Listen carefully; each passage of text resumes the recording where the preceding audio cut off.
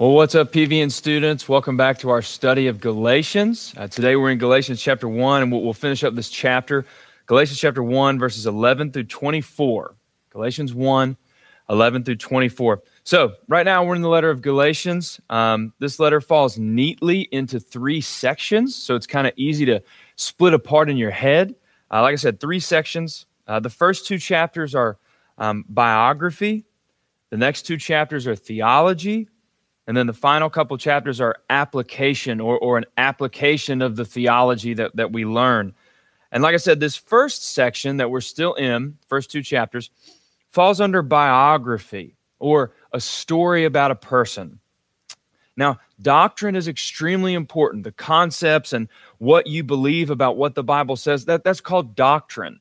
And doctrine is extremely important, the most important thing, I would think. But we don't just learn doctrine, or in other words, you could just say what the Bible teaches. We don't just learn what the Bible teaches just through curriculum and study. Now, we do those things, and we should do those things, but we can also learn doctrine through stories of people's lives. I think the most important thing a person can read outside of the Bible, okay? I think the most important thing a person can read outside of the Bible is either books about a specific doctrine that you want to understand better, or church history. Because history, church history specifically, is stories of people in the faith who have come before us. It's stories about people who believe in Jesus who have come before us. And sometimes the biggest help to your life is reading about what God has done in someone else's life. Reading about things that they've gone through, and then when you go through the same things, you can look back on their example, and that'll help you. You can look back on what God did in their life, and that will help you in your life. Sometimes teaching a doctrine can be hard to understand or complex to kind of wade through and figure it out, and I'll use big words, and you kind of start to, your eyes kind of start to droop and that sort of thing. But through stories, they're much easier oftentimes to keep up with. Seeing a doctrine play out in someone else's life, you can look at their life and say, oh, now I get what Ryan was talking about because I see it in my mom's life, or I see it in my friend's life. Now I can teach it to other people. Ryan didn't do a great job communicating it clearly, but now that I see it in someone else's life, I see it in their story, now I can communicate that doctrine. So a quick side note to that too, if you're suffering or if something strange maybe is going on in your life right now, I don't know if anyone can relate, God may very well be teaching someone through your story. Right now, someone is seeing your story unfold, and God is using that to teach them about some specific doctrine or about his faithfulness or about how to handle suffering or about patience or about discipline or whatever that looks like. Or he may be getting ready to tell your story to other people years down the road. Stories help us in our faith. And here, Paul is telling his story. The reason he's telling his story is Galatians 1:10. So a quick trip down memory lane from last week. Again, I encourage you to listen to all of these sermons on the PVN Students podcast because, of course, they do all connect to each other because the Bible is, connected. So Galatians 1:10, this is why Paul's telling his story. One of the reasons. Paul says, "For am I now seeking the favor of men or of God? Or am I striving to please men? If I were still striving to please men, I would not be a servant of Christ." Notice how much Paul's talking about himself there. He's not really talking about his teaching, right? You think I'm trying to be a people pleaser? You think I've been labeled as someone who's just trying to make people enjoy what I'm saying? You think I've been labeled as someone who's not a servant of Christ? It's all about they're attacking Paul as a person, okay? And that's what he's going to combat today. Remember, Paul was in Galatia in Acts 13 and 14. He taught, he performed miracles, he planted churches. It was awesome. After he left, a group of false teachers called the Judaizers came in and taught the people of Galatia that to be a Christian, they couldn't just believe in Jesus Christ and follow him alone. They had to become Jews as well. Judaizer means to live like a Jew. And you can hear it, Judaizer, to make one like a Jew. That's what they wanted to do. That's what they were teaching. And part of their false teaching, we'll bring it all together, part of their false teaching was discrediting Paul, attacking Paul himself. They didn't just go after the teaching, they went after the teacher. Paul's just trying to win you over by lying. Of course, he doesn't think you have to become a Jew. You guys are Gentiles. He's not going to make you go through all these things, but you really do need to do this. That's what they were doing. Paul knew that in order for the people to accept his teaching, they had to accept him. He had to defend his reputation.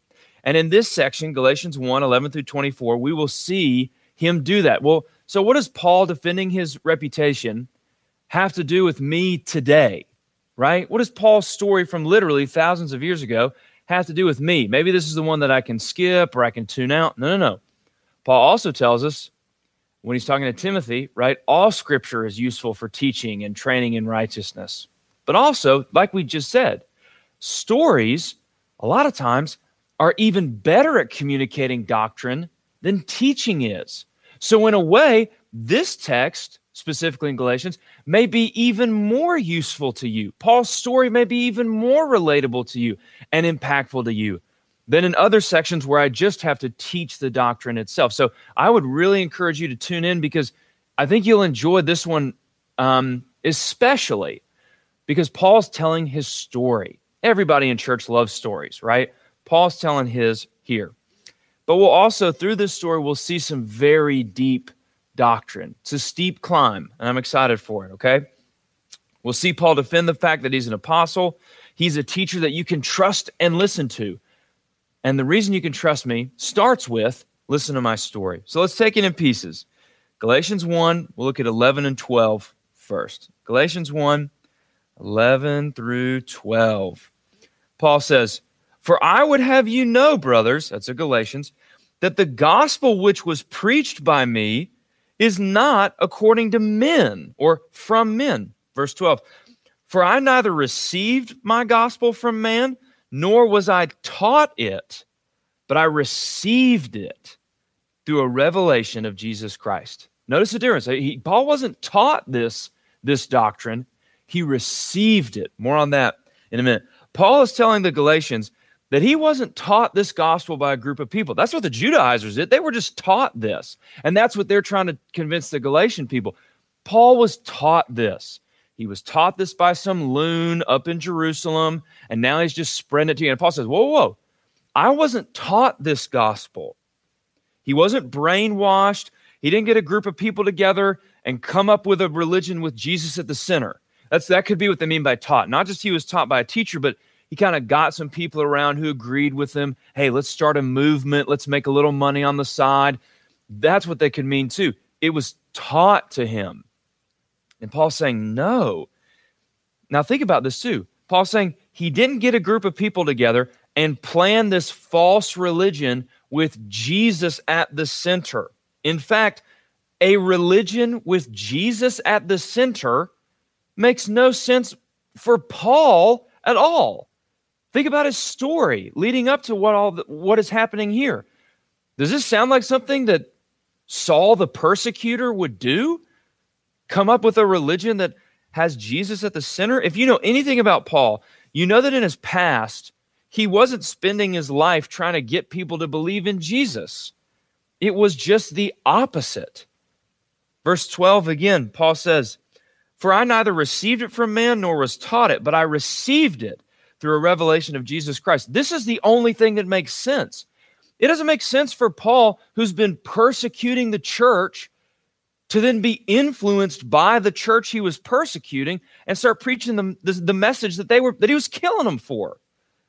These false teachers are saying Paul just made up a religion about Jesus Christ, or he was brainwashed into a religion about Jesus Christ. And Paul's saying, you have no idea who you're talking about. That makes no sense. Paul was not convinced of anything. He was changed. And that's the difference. He wasn't taught this. He received it. And that makes even more sense because it's impossible for Paul to have been taught this. You know what happened to people who tried to teach Paul this? He fed them to lions, literally. He killed them in front of their families. Paul could not, in his dead soul state, have been taught this.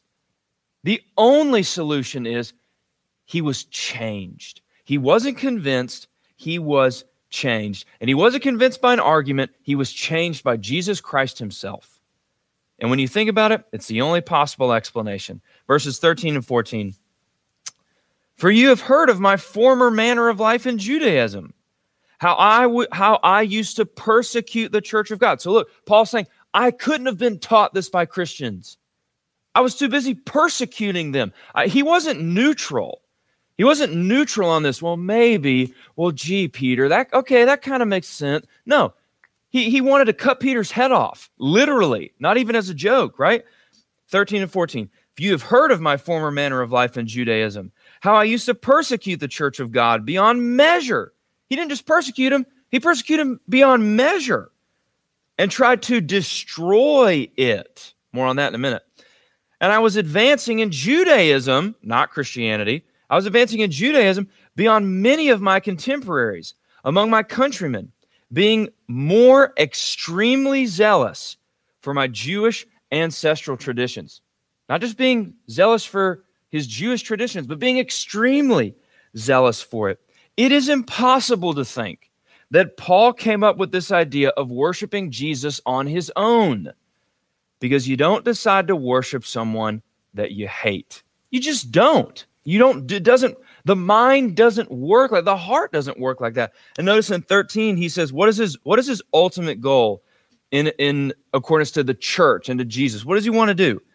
Accept them? It's cool, good vibes? No, he literally wants to persecute the church of God beyond measure and destroy it. What was Paul doing before this? Was he getting coffee with Christians, right? No. Was he curiously reading blog posts that Peter and James wrote? No. He wanted to destroy them. This word for destroy, it literally means to wipe out a city. In our day, we might say to nuke it. Paul didn't want to engage with Christianity. He wanted to drop an A-bomb on it. Paul is converted on the Damascus Road in Acts chapter 9. The stoning of Stephen, the first martyr, is in Acts chapter 7. In Acts 7, the first time we meet Paul, or Saul, as you want to look at it, and it says he was holding men's coats while they beat Stephen to death with rocks for preaching about Jesus. That guy came up with a religion about putting Jesus at the center. I don't think so. In Acts 26:10, it says he voted for their deaths every time in court, men, women, and children. He was a kid killer. He was a woman beater if they believed in Jesus. And then all of a sudden, they influenced? No, there's no way. Seeing Christian martyrs, this is what one of the commentaries said, seeing Christian martyrs couldn't convince Paul to change his mind about Jesus. Seeing martyrs couldn't convince him. Don't tell me that meeting at Starbucks and dialoguing is what, and then Paul decides, you know what, you're right. He wasn't taught this. Martyrs just made him hate Jesus more. Paul was such a fanatic against Jesus, no one would have even attempted to change his mind. Don't listen to Paul. He just made up this love Jesus stuff. Paul's saying, what part of my past makes you think I would start a religion about loving Jesus? I didn't start this religion. I didn't start the religion about loving Jesus. Jesus did. Galatians 1:15 and 16.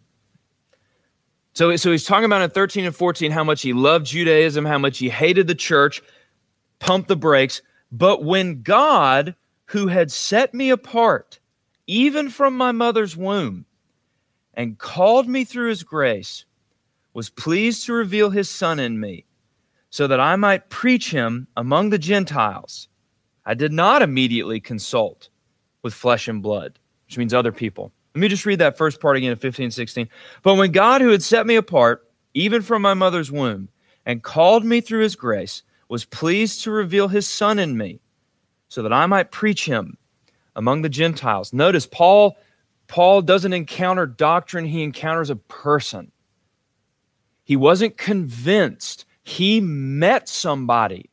He was changed. Paul was converted in Acts chapter 9, but God's love for Paul started long before that. Did you catch it? But when God, who had set me apart, even from my mother's womb, later comes the conversion, and called me through his grace, was pleased to reveal his Son in me. That's Jesus. There's the conversion. But before that, Paul had been set apart by God's love. Before Paul knew anything about God, God knew everything about Paul. He knit Paul together in his mother's womb, Psalm 139. He set him apart. Now, this is particularly important, that God set Paul apart because of his grace alone as a baby, as in the womb, right? One, it's a hit against Judaism because Jewish people thought that their obedience to the Jewish law is what set them apart. That's what saved them. Their obedience to the Jewish law is what sets them apart. And that's what they'll teach the Galatians. And Paul says, no, God sets you apart by his grace. That's why the Galatians can get in the first place, even though they're Gentile. That's why you and I can get in even though we're not Jewish. God sets us apart from the beginning by his grace. Paul says he set me apart from my mother's womb. It's not works, it's grace. This is also an extremely powerful argument against abortion, but that's for another sermon, but know that it's in there. God's loving favor had been on Paul his whole life. Now, he hadn't been a Christian his whole life, but he had been in God's hands. Now, being in God's favor doesn't mean that, a building falls down and Paul just happens to walk out of that building before he died. There's God's special favor, and that's not exactly what we're talking about here. This has huge implications, because think about what a horrible person Paul was. From his mother's womb? Really? This means that the grace of God has been shaping Paul all his life for the things that he would do for the church. The grace of God has been shaping Paul all his life, even in his failures and the terrible things he was doing. He was still being shaped by God for the things he would do for the church. When Paul became a believer, think about it like this. When Paul became a believer, nothing was going to put out that fire in his personality. I would love to meet Paul. I don't know that you would, because this dude never has an off switch. Never. No days off, right? Nothing was going to turn him away from preaching Jesus. It was incredible. Paul was beaten times without number. He received 39 lashes 5 times. He spent a whole day and night out on a piece of driftwood in the ocean, and still his passion couldn't stop. Nothing could turn him away from Jesus. Where did he get that fire from? Well, the Holy Spirit, of course, but look deeper here. Look at how God was already molding that fire in Paul, even in his unbelieving days. Look back again, Galatians 1:13 and 14. Think about all that, Galatians 1:13 and 14. For you have heard my former manner in life of Judaism. So this is Judaism. How I used to persecute the church of God beyond measure and try to destroy it. And I was advancing in Judaism beyond many of my contemporaries and my countrymen, being more extremely zealous for my traditions. Look at the fire in that. Look at the tradition. Look at the conviction. There was no stopping Paul in becoming the greatest Jewish man who's ever lived. Now, he's dead wrong in that, but look at the fierce drive to become more zealous. More zealous than any of his other brethren in the cause. Doesn't that also sound like the Christian Paul? God had been preparing Paul's fiery personality for his whole life. The Old Testament knowledge, the zeal, the training, the effort, everything Paul had been developing in his arsenal to destroy the church, God would use to build it. In Acts chapter 4, Peter says that Herod Pilate, the Gentiles, the people of Israel who shouted, "Crucify him," to Jesus, these people who conspired together to kill Jesus, they were all just doing what God's hand had predestined to take place anyway. Think about it. They wanted to kill Jesus and get rid of his followers. Well, what started the church? The death and resurrection of Jesus. So in trying to stop the church, they actually started it. C.S. Lewis had a peer. C.S. Lewis is the guy who wrote Narnia and a lot of other things, so read more than just Narnia, but start there. But C.S. Lewis had this peer who was a devout atheist, if you can even say it that way. Can you be devout to something that's not real? Anyway, so he was a devout atheist, and he would work with Lewis to train him in debate, to train him to tackle Christianity and other religions.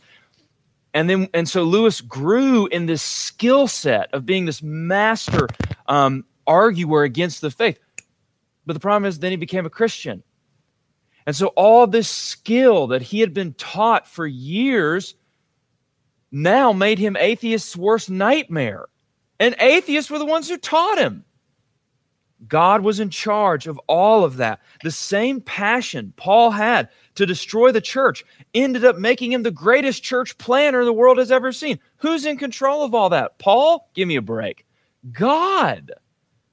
Genesis 50:20, what you meant for evil, God meant for good. Someday, and I wish I could do a whole sermon on this, someday we will see that all opposition to God will in the end do nothing but further his good plans. Someday we will see that all opposition to God will in the end do nothing but further his good plans. There's a great story in the middle of the book of Acts about a demon possession, and these false exorcists try to exorcise this demon, and it doesn't go well, right? If you think the Bible's boring, it's because you're not reading it. They try to exorcise this demon, and it doesn't go well, and the demon attacks these guys and kicks them out of the house. And as a result of this powerful demonic presence, everybody does what? They turn to God. It scares them to death, and they burn all their evil magic books. They just burn them. They turn away from all this mysticism. God used a demon to further his cause. All opposition will end in doing nothing but furthering God's plans. Hold on to that hope the next time you hear about a Christian being martyred across the ocean or another missionary gets cancer. How could God do that? How could he short-circuit his own church like that? What if I told you that martyrdom would not stop the church? In fact, it would make it bolder. That cancer would show somebody somewhere that Jesus is more precious than a healthy body. More precious than a healthy body. That's power. These things that you thought would stop the church are actually being used to grow the church. Now that's good news. Paul says we're more than conquerors, Romans 8. How can you be more than a conqueror? I mean, you've beat him and you've conquered him. The only way you can be more than a conqueror is if the very thing that's trying to conquer you actually helps your victory. That's how you're more than a conqueror. The thing against you is actually working for you. And that's what God was doing with Paul. But why Paul? Galatians 1:15 and 16. But when God, who had set me apart, even from my mother's womb, called me through his grace, was pleased to reveal his Son in me, called me through his grace, was pleased to reveal his Son in me. Why, Paul? Because God was pleased to. God took pleasure in rescuing Paul. Why, though? Because he's God. And here's the great hope in that. If God brought Paul, the most evil, dead-hearted persecutor, to life because it was his good plan to, if Paul really was saved, as he says, by grace and not by works, that means it doesn't matter how lost you are. God can rescue. It doesn't matter how lost your brother is or your friend. Oh, he's done so many terrible things, Ryan. You just don't even know. God saved Paul because it was his good pleasure to. Not because Paul cleaned himself up first. What was Paul doing on the way on the Damascus Road in Acts 9? Was he on his way to a Bible study? No. He was on his way to kill more Christians. Paul didn't save Paul. God did. My friend is just so far from God. I don't know if there's any hope left. There's not for your friend, but there is for God. God can save him. God can save her. God has the power to rescue and save whoever he wants, whenever he wants.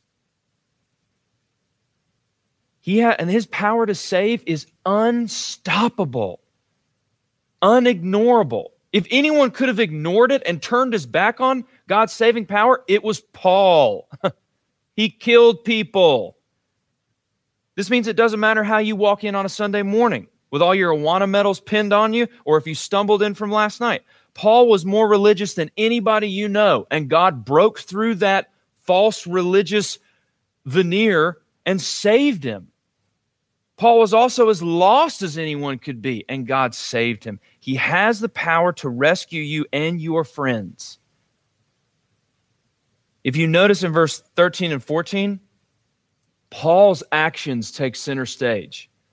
My former manner of life, I used to persecute the church, I was advancing in Judaism. It's all about Paul's works. But then when salvation comes in 14 through 16, God is the one who acts.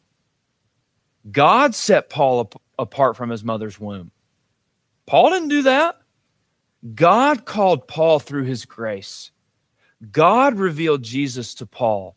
Salvation is from God, which means it can happen to anybody. There's hope, which means there's hope for everybody. Later in chapter 1, verse 24, it says that the Christians in the area who knew Paul's former life, they knew who Paul used to be, and they saw the change in his mind, in him. What does it say? They gave Paul a big pat on the back for all the hard work he had done to change his... No! What does it say? They glorified God. Because they knew that only a direct intervention from God could change that heart. Paul's story shows the Galatians and us that it's not the Jewish law, but God's love. It's not the Baptist law. It's not the whatever. It's not the good grades law. It's not how many APs you take that set you apart or don't take. It's not what college. It's not how accomplished or unaccomplished.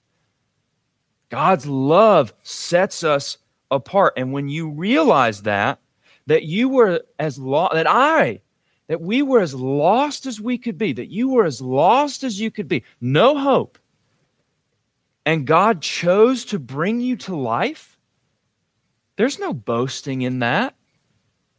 It takes the legs out from under your pride, and you become patient with those who don't get it. You stop looking down your nose at sinners and you get eye level with them because you realize that if not for the grace of God, that's you. That's me. God bringing dead hearts to life by his loving will is the most humbling and beautiful doctrine in the Bible. And the reason Paul's teaching that is because it happened to him. It wasn't just his theology, it was his story. Remember, Paul's trying to defend his name. He wants people to believe him. He's telling all this to show that this love for Jesus wasn't an idea that he had. He was changed. Everything he saw as ugly and boring and oppressive all of a sudden became sweet and light and good. You don't see a painting that's boring and think it's boring, and the next day think, it's beautiful. That doesn't happen unless how you see has changed. There has to be a change. And that change is by meeting Jesus Christ when God saw fit to reveal his Son in me. That's why Paul's so fired up against the Judaizers. Verse 14 tells us Paul was as Jewish could be, and he was not saved. That did not set him apart. So the Galatians becoming Jewish will not work. So quit teaching that. Verse 17 through 20. 17 through 20. I did not immediately consult with flesh and blood, nor did I go up to Jerusalem to those who were apostles before me, but I went away to Arabia and returned once more to Damascus. Then, 3 years later, I went to Jerusalem to become acquainted with Cephas, that's Peter, and stayed with him for 15 days. But I did not see any of the other apostles except James, the Lord's brother. Now, in what I am writing to you, I assure you before God, I am not lying. The Judaizers are from Jerusalem, which would make sense. The Jewish people who want to teach Jewish stuff are from the Jewish capital. They're saying, look, Paul got this from the apostles in Jerusalem, but he didn't get the whole story. We are from Jerusalem as well, and we know the whole story. Paul says, Jerusalem, after I became a Christian, I didn't even go to Jerusalem for 3 years. When he said in 16, when he says, I didn't confer with flesh and blood, first he says, they're saying he was taught this. I didn't even meet with people first. I went to study on my own with the Lord. Paul, and then Jerusalem, after I became a Christian, I didn't go to Jerusalem for 3 years. And by the time I get to Jerusalem, I was only there for 2 weeks. And I just saw Peter, and then I saw James, and then I left. It wasn't this deep, months and years long being explained to by other people. In Galatians 1, 22 through 23, then Paul says, I was still unknown by sight to the churches of Judea, which were in Christ, but only they kept hearing he was the one who persecuted us, and he's now preaching the faith which he once tried to destroy. Paul says, when I was converted, most Christians in that area wouldn't even know me if they saw me in a crowd. They didn't even recognize me on sight because I was so new to Christianity. The rest of the Christians around me at the time, they didn't even recognize me, or they were afraid of me because I killed their friends and family. And some of them probably hated him. I'm not talking to him. So Paul's point is, I didn't learn this from anybody. I couldn't learn this from anybody. Jesus Christ saved me, and that's why I'm coming to you. This is what has happened to me. And they were glorifying God because of me, because they knew that the only thing that could have changed me was meeting Jesus Christ himself. Do not doubt the power of personal testimony. Paul tells his story 3 or 4 times throughout the New Testament. The best teacher the church has ever seen spends a lot of time telling his story. That should show us something. There's power in a change. Paul understood there's power in a changed life. You telling your friends and family what happened to you and just being honest. I mean, that's exactly what Paul just did. There's power in that. If you have become a Christian, you have the ability to evangelize your neighbors. Evangelism classes are great, but you don't have to have one. You have everything you need in a heart that has met Jesus.